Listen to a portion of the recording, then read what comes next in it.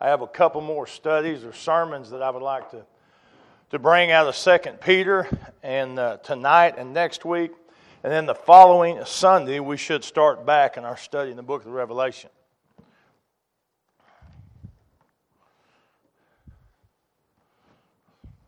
Kind of surprised that y'all don't have your pajamas on.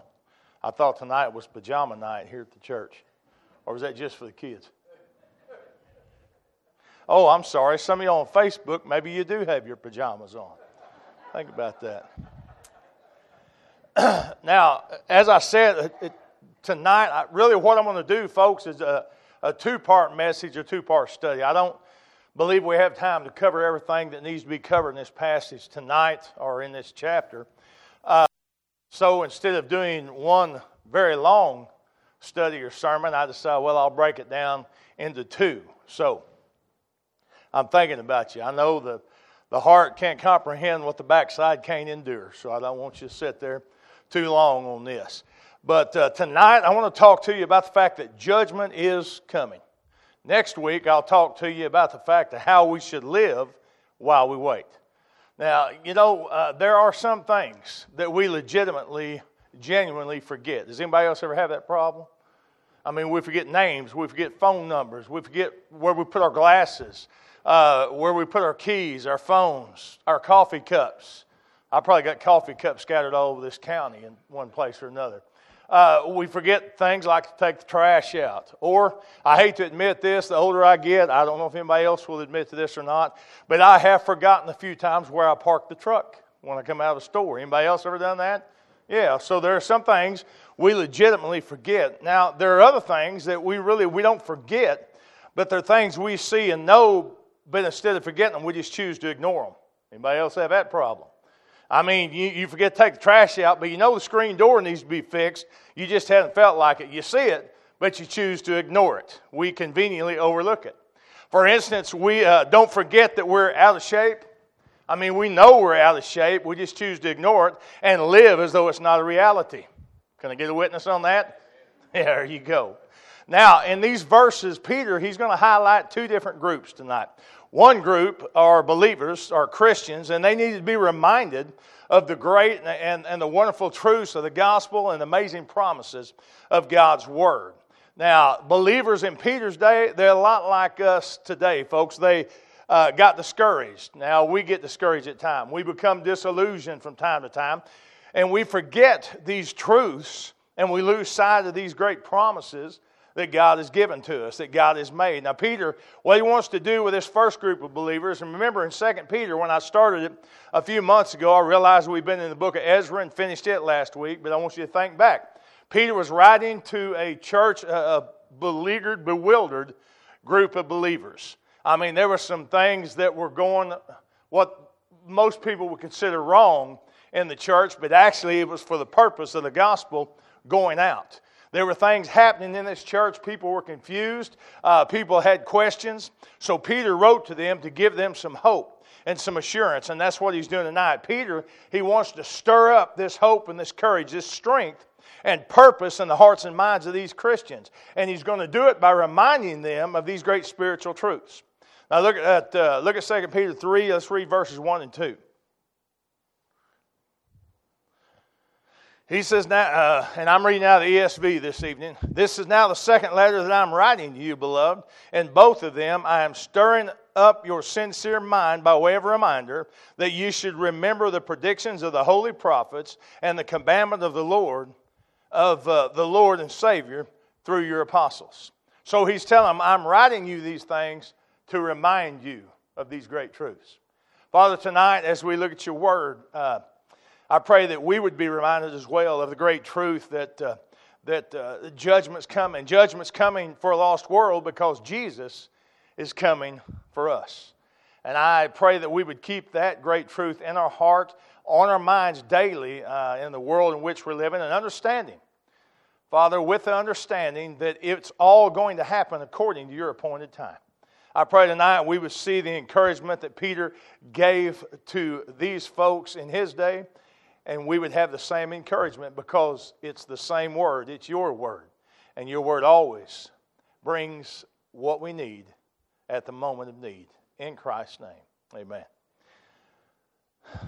Again, he's going to highlight these two groups. The fact is, folks, now I'm going to say this before we go any farther. As Christians, if we're going to remain faithful to the end, we need to preach to our heart continually. And what I mean by that is we need to continually be reminded of the promises of God's Word. I talked about it this morning, the importance of staying in God's Word. I talked about it the last 3 weeks, actually, the importance of staying in God's Word and staying in the presence of God through prayer. Now, Peter addressed the first group, these believers that needed this encouragement, that needed this hope. Now, he also addresses the second group, one who hadn't forgotten the truth, but they have chosen to willfully ignore the truth. It's one thing to be ignorant. Now, and I think all of us are probably ignorant of certain things, right? I mean, I'm ignorant of a lot of things. You can ask my wife or the kids. There's a lot of things I'm ignorant of. But that's okay to be ignorant. That just means you don't know something. It's another thing to know the truth and live as if you don't know the truth. To avoid it, to ignore it. Kind of like not being in shape. Well, we don't consider that a reality. It's okay, I'm going to ignore it. Well, this is a group of people. This is a group that Peter's talking about tonight. These false teachers that he's speaking about, like many false teachers today. In Peter's day, they rejected the second coming of Christ, like a lot of folks do today. Look at verses 3 and 4. Knowing this, first of all, that scoffers will come in the last days with scoffing, following their own sinful desires. I want to encourage you, if you want to highlight in your Bible or write in your Bible, underline that line, following their own sinful desires. Verse 4.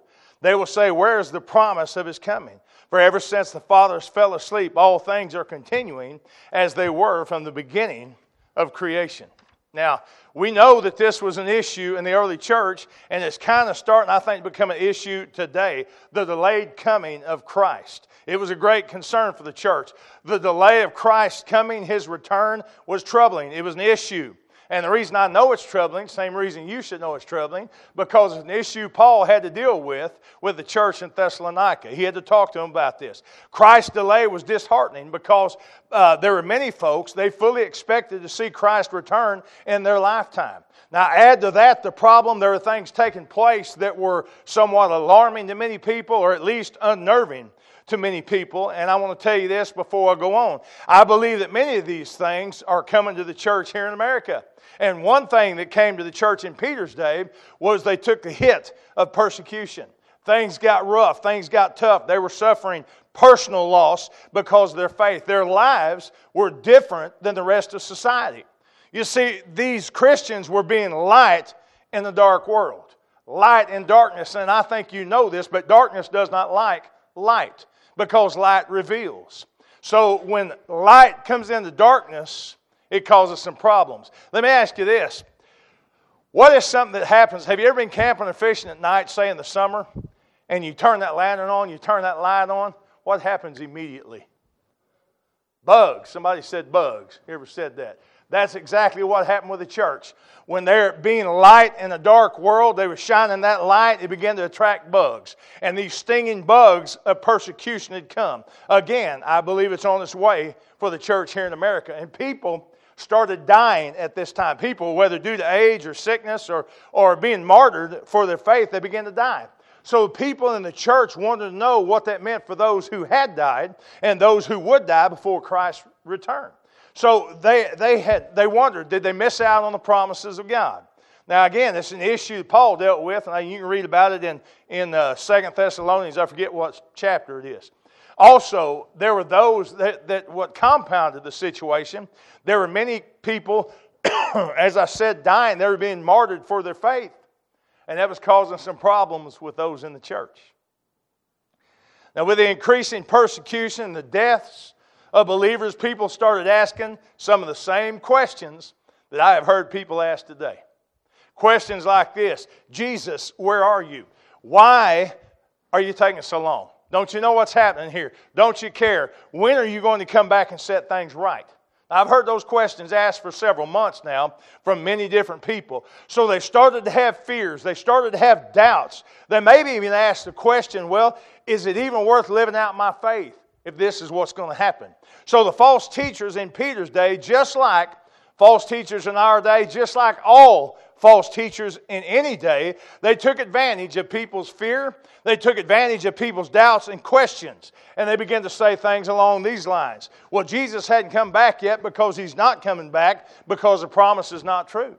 And then they said things like, well, since He hadn't come back and isn't coming back and the promises are not true, why are you living like you are? You can live any way that you want to. And if He isn't coming back, then listen, if Jesus is not going to come back, then you're not accountable to Him for anything. I want you to listen to me, church. People deny the consummation, the ultimate end of all things, for the same reason they deny the creation of all things. And you know why that is? Because by denying the consummation of all things and the creation of all things, in one way or another, it removes God from the equation. It removes God and it rids their system and their ideology, their way of thinking, from God. How many of you know the name Aldous Huxley? He died back in the 60s. Well, Jeff does. Now, Aldous Huxley was a very renowned and devout atheist. He was a philosopher. Of course, he was a atheistic philosophy. He was a philosopher. He's also a writer. He published about 50 books. But he was a great speaker for atheists, for the atheistic mood. He wrote a document, and I want you to listen to the words of this. It was called Confessions of a Professional Atheist. And he said, I had motives for not wanting the world to have meaning, consequently assumed it had none, and was able without any difficulty to find satisfying reasons for this assumption. The philosopher who finds no meaning in the world is not concerned exclusively with a problem in pure metaphysics. He is also concerned to prove there is no valid reason why he personally should not do exactly as he wants. For myself, as no doubt for most of my contemporaries, the philosophy of meaninglessness was essentially an instrument of liberation. The liberation we desired was simultaneously liberation from a certain political and economic system and liberation from a certain system of morality. He's talking about Christianity. We objected to the morality because it interfered with our sexual freedoms. Now you talk about, this guy's an atheist, diehard atheist.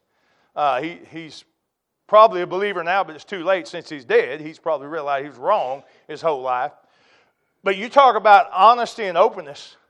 I mean, just from that right there, whether he knew it or not, he laid bare his soul. He showed the depravity of his heart. And I got to tell you, that's something sad to say that many professing Christians are not willing to do, but he did. Peter tells us, look at verse 3, that was the very motive behind the false teaching that denied the second coming of Christ. They wanted to deny it so they could follow their own sinful desires. They rejected the teaching. They scoffed. They mocked at the teaching. They made light of something that was important and serious. Like many people today, they don't want to hear that judgment is coming. They don't want to hear that Jesus is coming. Why? Because they don't want to be accountable to anybody but themselves. One of their arguments against Christ's coming that Peter had to deal with was the apparent unchanged chain of events that has happened since the beginning. Look at verse 4. They said, since the fathers, talking about those of Old Testament time, fell asleep, all continues just as it was from the beginning of creation. Their reasoning, which we're going to see in just a minute, was completely false and faulty, was there's no evidence of God ever breaking into human history or intervening in a drastic way. Well, we know that's wrong. Jesus, they said Jesus is not coming back. He's not going to disturb things like you say, because God has never done that before. Things have been rocking along for millennia now, and it's not going to change. And what they were doing, let me tell you, that mindset, that philosophy, is what they're proposing is what some philosophers and some teachers call a closed system. And what do I mean by a closed system? Well, it's a system that has no room for the intervention of God. No room for God to intervene in humanity. Now, it's not that these folks who believe in a closed system are necessarily atheists. At least they're not practicing atheists. There might be a God, but they say God don't care anything about us. God does not intervene. Well, we know that's not wrong. We know that's wrong. Because Peter's going to offer some arguments against that claim. He's going to offer a couple of arguments. He's going to issue a warning, and he's going to issue a challenge. So let's look at verses 5 through 9 as Peter begins to build his arguments. For they deliberately overlooked this fact that the heavens existed long ago, and the earth was formed out of water and through water by the word of God. And that by means of these, the world that then existed was deluged with water and perished. But by the same word, the heavens and earth that now exist are stored up for fire, being kept until the day of judgment and destruction of the ungodly. Verse 8. But do not overlook this one fact, beloved, that with the Lord 1 day is as 1,000 years, and 1,000 years as 1 day. The Lord is not slow to fulfill His promise, as some count slowness, but is patient toward you, not wishing that any should perish, but that all should reach repentance. So the first argument that Peter gives, which actually is a twofold argument, is the very argument of creation. Now, they denied this truth, or maybe not necessarily creation, the truth of creation, but they deny the implications of it.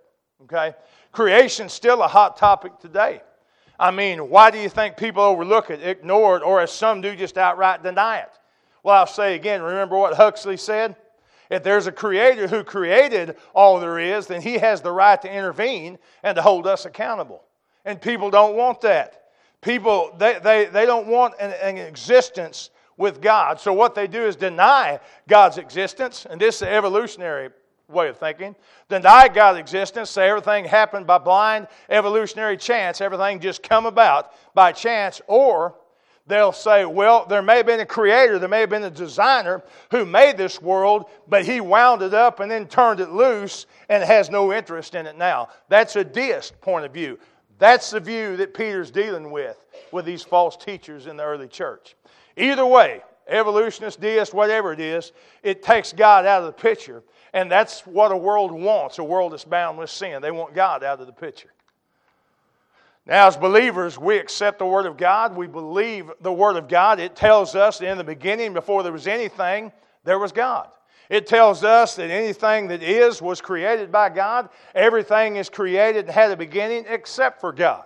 He's the beginning of beginnings because He never had a beginning. And we accept all that on faith, and we know the Scripture tells us that. Now, we realize, I think we all realize, there are compelling arguments outside of Scripture that actually Scripture itself affirms, that points to God as a creator, to point to the fact of creation because of a divine being. I'll give you a couple of them real quick, 3 of them. The cosmological argument. That's an argument from beginning or cause and effect. Okay, it goes like this. The question is, why is there something rather than nothing, and where did that something come from? Because it's not scientifically feasible to believe that matter or energy are eternal, and it's not logical or feasible to conclude that something could begin out of nothing. Here's a second argument. It's called the teleological argument. That's an argument of design. You look at the beauty, you look at the symmetry, you look at the complexity of the universe. It is simply too great to be handed over to chance. And here's another secular argument. It is the argument of human consciousness. You know, as human beings, our ability to think, to reason, our ability to be introspective, to be contemplative. Now, I'm going to tell you, while those are interesting, I'd say compelling arguments and would make interesting study, Peter is not trying to convince these people that God created. They already believed that God created. Peter was trying to show them that God had created and He had already intervened in humanity's history by creation. I know this gets a little deep. Stay with me. Peter said, he said, your argument, it can't be true because it's based on a lie. God did intervene. He intervened at the very point of creation. God created by divine fit, but by simply His Word. By God's Word, this universe exists. He brought something into existence out of nothing. Now, folks, the simple fact that God created shows that He has the right and He has the ability to intervene in His creation. He can intervene anytime He wants to, and He has the right in the life of creation to say when it's done, when it's over with. Look at verse 7. Peter references the power of God's Word. He says, but by the same Word, okay? It was by God's Word that He created. It's by God's Word that He sustains. All right, He sustains and He keeps this world in existence until the day of judgment, which is a time appointed that He appointed Himself and nobody else knows. As Peter references creation, I told you it's twofold. He also has another purpose. Look in verse 5. He mentioned the earth was formed out of water and through water by the word of God. I want you to do something. Let's go ahead and do this. I don't know how long it's been since you read the first part of Genesis 1, but I want you to mark your place in 2 Peter. Turn over to Genesis chapter 1. I want you to notice something.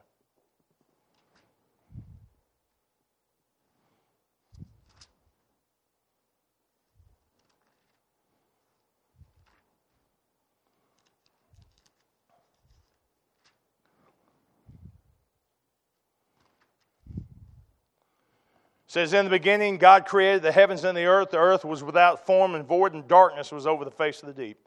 And the Spirit of God was hovering over the face of the waters. And God said, let there be light, and there was light. And God saw the light was good, and God separated the light from darkness. God called the light day, and the darkness He called night. And there was evening, and there was morning the first day. And God said, let there be an expanse in the midst of the waters, and let it separate the waters from the waters. And God made the expanse and separated the waters that were under the expanse from the waters that were above the expanse, and it was so. And God called the expanse heaven, and there was evening, there was morning the second day.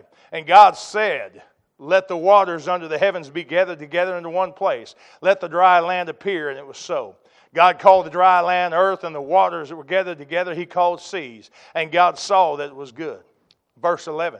And God said, let the earth sprout vegetation, plants, yielding seed, and fruit trees bearing fruit in which is their seed, each according to its kind on the earth. And it was so. The earth brought forth vegetation, plants yielding seed according to their own kinds, and trees bearing fruit in which there is seed, each according to its kind. And God saw that it was good. And there was evening, and there was morning the third day. Now, did you catch how many times that, turn back to 2 Peter, how many times in that passage it says, God said? God said. You know what Peter's doing? He is using creation to prove his point, but he's doing more than that. These people were saying, no, what God has said is not going to take place. What God has said is not going to happen. Peter said, are you kidding me? By God's word, He created the universe. Now, let me share something else with you. As Peter references creation, there's a couple of purposes. I've given you two, but why would Peter point all this out? What he's doing is leading up to another point. A truth the false teachers denied, and it's one that's still denied today. And it's out of the book of Genesis. Chapter 6 through 9 in Genesis, something happens, doesn't it? Something big and something watery. Remember what that was? I know it's been a long time since you're probably in primary Sunday school, but it was big and watery. It was a flood. The flood took place. And after the flood, folks, it forever after altered earth's creative order. Do you realize that? And all the waters flooded the entire earth and destroyed every family but one family in an act of judgment. The point Peter is making is God's already intervened in this world through judgment that happened at the flood. So why would you doubt that God's word is not going to be true in the future? John MacArthur said this, the bottom line, God built into His original creation the agency by which He would destroy it. He formed the earth out of water and destroyed it with water. Now, people deny this story, the story of Noah, because they say it's not true. And the reason that many people say that is because it's simple, folks. If you cannot believe that story in God's Word, how can you believe any other story in God's Word? That's why it is imperative that we take the book of Genesis as it is written. And amazingly, have you thought about this? Every ancient culture in history has their own creation and flood myth. And I say myth because I believe ours is the story, the true story of it. But why do you think every ancient culture has a story or a myth about the creation and about the flood? Could it be because it actually literally happened? John MacArthur had a man, I was reading this the other day, had a man come up to him in one of his book signings, which, I'm sure happens a lot. John MacArthur's written a lot of books, and he was at the table at this book signing. A guy came up to him and said, Mr. MacArthur, can I give you a gift? Now, that wasn't unusual. MacArthur said, I'm thankful a lot of people do give me gifts, ink pens and paperweights and one thing and another. He said, but this guy, he said, it wasn't the fact the guy wanted to give me a gift that was unusual, it was the gift. He said this guy handed him a little box, and he said, I opened it up, and it was some type of a tooth. And he said, well, I appreciate it. Thank you. The man said, no, it's not the gift. It's the story that goes with it. He said, that is a shark's tooth. He said, really? He said, yes, it come from where I live. MacArthur thought, well, he lives on the coast somewhere, or Mexico, or somewhere like that. He said, really, where do you live? He said, on a mountaintop in the desert of Arizona. Now, you know as well as I do, they found shells, they found shark's tooth and bones of fish and things like that on mountains all around the world. I just say that to say the flood, it literally happened.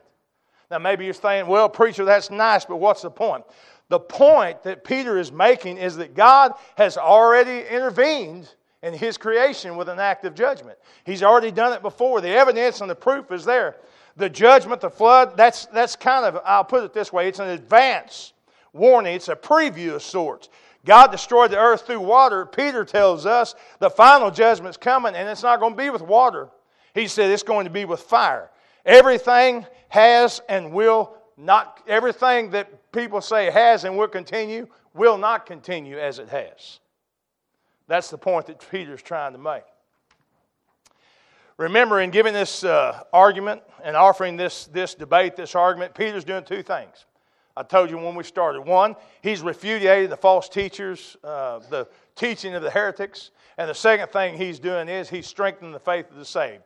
He is reminding believers that God's Word is true. And that when God says something, you can bank on it. It's going to happen. It's as good as happened. Now, secondly, he points to another argument to explain why Jesus has delayed His coming, but why we can still know that He is coming. He points to the very nature of God and how God's nature is beyond ours. Now, I want to make something real clear. While we can grasp something of God's nature, we cannot, folks, possibly grasp all of God's nature. You see, and you've heard me say this before, and it's true. The only thing we can understand and know about God is what God has revealed to us in His Word. That's it. So what Peter does, he points to God's relationship to time. Now, stay with me on this. Look at verses 8 and 9. He says, but do not overlook this one fact, beloved, that with the Lord 1 day is 1,000 years, and 1,000 years is 1 day.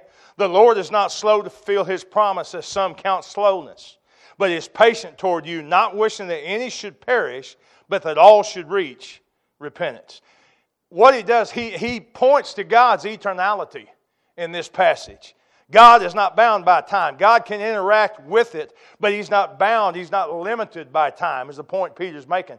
God does not experience time exactly the same way that you and I do. Time itself is a part of creation. So what does that mean? That means God created time. Now understand, God knows everything in time. Let me put it this way. God knows everything, and I guess we would describe it, He knows everything in a timeless motion. I've told you before, God sees from eternity past to eternity future, but He sees it all at one time. Now, I don't know about you, but my little pea brain cannot comprehend that. I cannot grasp that. But that's what we're told about God. Let me explain it to you this way. This will ring home, will you? About how we understand time and God understands time. How many of you remember when your kids were small, or when you were small, or when your kids were small? Did they have any concept of time? No, absolutely not. You know, one of the, and from my heart, one of the cute and the funny and sometimes aggravating things and aspects of children is their inability to understand time. The fact they don't have any concept of it. I mean, if your child, say they're 4 years old, comes to you and says, Mom, Dad, when are we leaving? When are we going to the store? You say, in an hour. They say, okay. They walk off. What happens? 2 minutes later, they come right back. Hey, Mom, Dad, when are we going to the store? In an hour. Okay. They walk off. 2 or 3 minutes later, they come right back. Why? Because they have no concept of time. I was never so glad in all my life when Marcia finally taught each one of our girls that look at the clock. When the big hand is on the 12 and the little hand is on the 2, we'll be leaving. Hannah was so enamored with time, she would sit there and look at it. She's still that way. The kid loves time for some reason. You know, the other day, Marcia and I was supposed to be going playing golf, but we had changed the day on it. So Marcia was keeping the Juan kids, Nick, your crew. And Jim and JoJo the chicken man, and Gemma the puppy girl was over at our house. And the reason I say chicken man, Marcia's got, if you've ever been in our kitchen, ceramic chickens all around the top of the kitchen. And she's got a wooden cutout chicken over the entryway coming into the kitchen off the back porch. And it's got a long tail. Why JoJo was enamored with that, I have no idea. But I don't know how many times I picked him up and let him pull on that chicken's tail and play with that chicken. But Gemma, I was doing something on the phone or looking something up, and I was sitting in the kitchen. She come in, and she calls me Brother Jim, and I think it's cute the way she says it. She said, Brother Jim, I want to see puppies. I said, okay, baby, just a minute. We'll go see the puppies. Okay. She took off. It wasn't 30 seconds. She'd come back, Brother Jim, I'll see puppies. Okay, baby, give me just a minute. We'll go see the puppies. She took off. About another 15, 20 seconds. Brother Jim, time to go see the puppies? I said, yes, it is. Let's go see the puppies right now. But you see what I'm getting at? They have no concept of time. They cannot comprehend it. They don't understand it. Well, folks, our understanding of time and our experience in time is not like God's. We're in time. God is above and beyond time. Now, let me make this clear. God has His own calendar. He's aware of the day. He knows what's going on at any given moment in this world. But His delay is not because He has forgotten or lost interest. His delay is purposeful. Look again at verse 9. It's because of patience, Peter says. Actually, you know what? You can read this into it. It's because of God's patience and grace that there's a delay. Don't make a mistake about this. He's not delaying because because of impotence or apathy. It's not that God's powerless or that God doesn't care. No, that's not the case. Jesus is coming back and judgment's coming back. God has delayed it because He is merciful. He is patient and He is gracious. When the last person who is supposed to come to a saving knowledge of Jesus Christ, when that happens, guess what? Judgment's coming. Look at 2 Peter 3:10. Look at verse 10. It says, but the day of the Lord will come like a thief, and then the heavens will pass away with a roar, and the heavenly bodies will be burned up and dissolved, and the earth and the works that are done on it will be exposed. That means there'll be no place to hide. When I say judgment's coming, understand it's going to be perfect, righteous judgment. Nothing's going to be overlooked. No place to hide. Never doubt that fact. Now think about this, and I'm beginning to wrap it up here because I'm about to lose my voice. I tried to say too much in too short a period of time. Now think about this. If this world is going to burn up and pass away with a roar, then let me ask you something. What should we be building our lives on? I mean, I don't think it should be something that's not going to last. Something that's going to fade away and burn away with a roar. John, in his first letter in 1 John, he said something similar. 1 John 2:15 through 17. He said, do not love the world, nor the things in the world. If anyone loves the world, the love of the Father is not in him. For all that is in the world, the lust of the flesh, the lust of the eyes, and the pride of life is not from the Father, but is from the world. The world is passing away, and also its lust. But the one who does the will of God lives forever. So I'm going to say again, folks, Jesus is coming back. We don't know the hour. We don't know the day. Now, let me be honest with you, and let me be straightforward with you. We shouldn't waste our time trying to calculate the day or planning out the calendar or using an equation to figure out what day He's coming. Instead, we ought to be found dressed in readiness. What I mean by that is we ought to be ready at all times. We ought to be looking at all times. Now, you say, you're talking about Jesus coming back and judgment, or you're talking about the rapture, you're talking about Jesus coming back. I'm talking about the whole ball of wax. I'm talking about when it all begins to count down. I believe we're close, folks. The question for all of us is, how will we be found? I mean, how do we want Him to find us when He comes for us? If you're a Christian, how do you want to be found? Look at verse 11. I believe that's why Peter says this. Since all these things are to be dissolved, what sort of people ought you to be in lives of holiness and godliness? You know what? That raises a pretty good question in that verse right there. And the question is, do we live for Jesus or do we live for this world? I told you we ought to be living to be ready. Let me tell you, the only way you're going to be ready is you better be living for Jesus. That's the only way you're ready, and you better not make any mistake about it. I'm going to tell you one more time, Jesus is coming and judgment's coming. Jesus is coming for the saved, judgment's coming for the lost. So with all the stuff in the world going on today, the rioting, the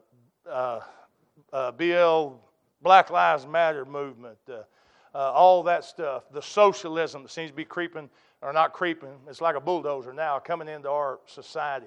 All these things, people are saying, well, that means Jesus is coming again. Friend, just because all these things are happening don't mean that you finally need to recognize that Jesus is coming again. You better always recognize that. That's part of being ready. Now, do I believe these signs point to his imminent return? I'm not going to prophesy on that. There's always going to be these things that's going on in the world around us today. What we need to do is be ready for the King to come. Focused on Jesus coming again. And we need to grasp in our hearts, Christian, that Jesus is coming. That means judgment's coming. Jesus is coming for you and me. Judgment's coming for the rest of the world. We need to make the most of the time we have right now and sharing the gospel with the lost world. So they understand that, hey, I'm not asking you to give your life to Jesus Christ so you can have a great life, so you can have your best life now. I'm telling you, you need to surrender your life to Jesus Christ because judgment's coming. And one day you're going to stand before Him and give an account of your life that's been lived without Jesus Christ. Let's bow our heads.